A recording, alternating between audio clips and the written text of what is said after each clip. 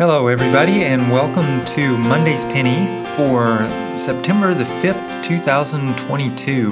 This is Labor Day weekend, so like a lot of people, I'm thinking about work and jobs and what we do for a paycheck, what we do in order to keep our society running. Now, part of this was sparked by my friend Eric Hoke's blog at Pittsburgh Theological Seminary about Labor Day as a sign of Sabbath, and how the Jewish and Christian tradition of Sabbath really was a way of equalizing society. It was a way of putting people on the same footing, because if you never get a day off, you're a slave or a tool. You're used by somebody else for somebody else. Having that day off for everyone is a way of leveling that playing field, reminding us that we are all humans together.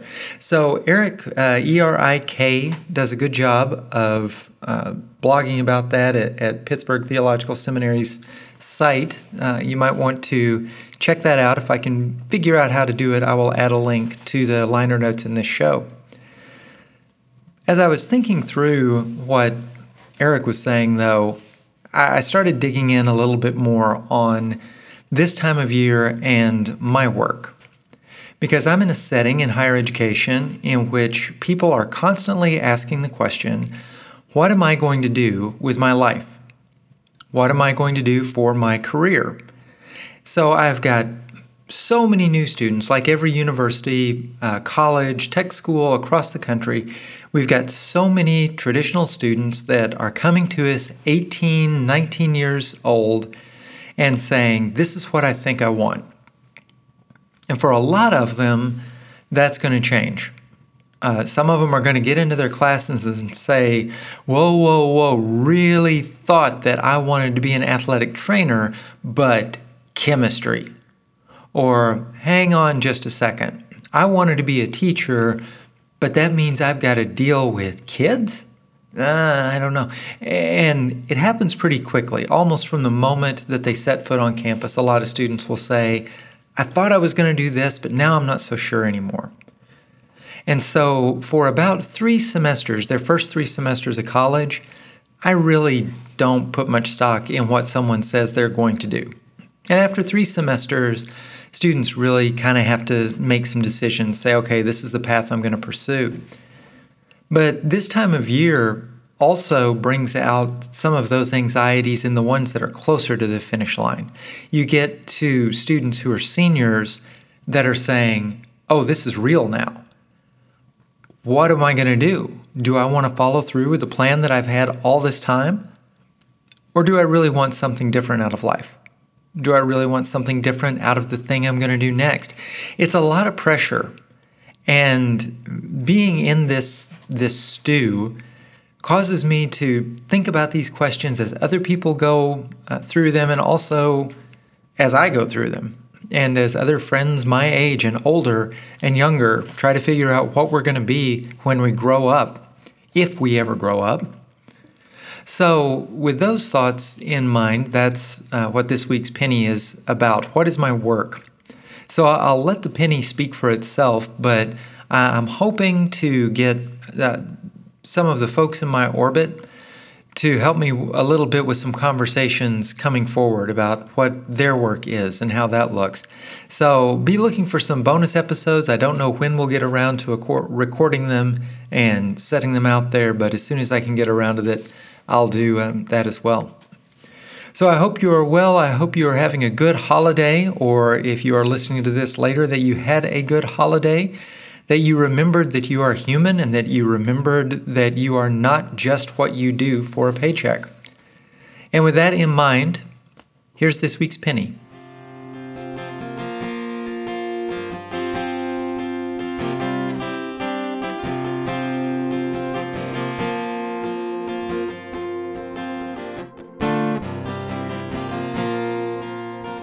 What is my work? It's September again, so what should I do with my life? I think about this question more than most people, I'm sure. Those of us in higher education, at least those of us worthy of the field, are constantly trying to help young adults find their way in the world. This time of year, we welcome a new crop of freshman students, wide-eyed and uncertain in the face of their looming adulthood. They want to be teachers and lawyers and medical professionals and 1,000 other things. 60% of them will change their mind within the next 18 months. So goes the battle. A smaller number of their older peers will go through their own occupational crises this fall. As graduation creeps closer, they will begin to question their choices in major fields. They begin asking, is this really what I want to do with my life? I have to help them work through those questions, exploring whether it is better to change course now or complete their degree in their current field before pursuing something else. There's no easy answer, I tell them. But there are multiple right answers, and nobody can choose the path except the person on it. Offering such helpful perspective is my job, but it's not my life. Truth be told, I don't have things nearly so together as the 20-year-olds in my care would assume.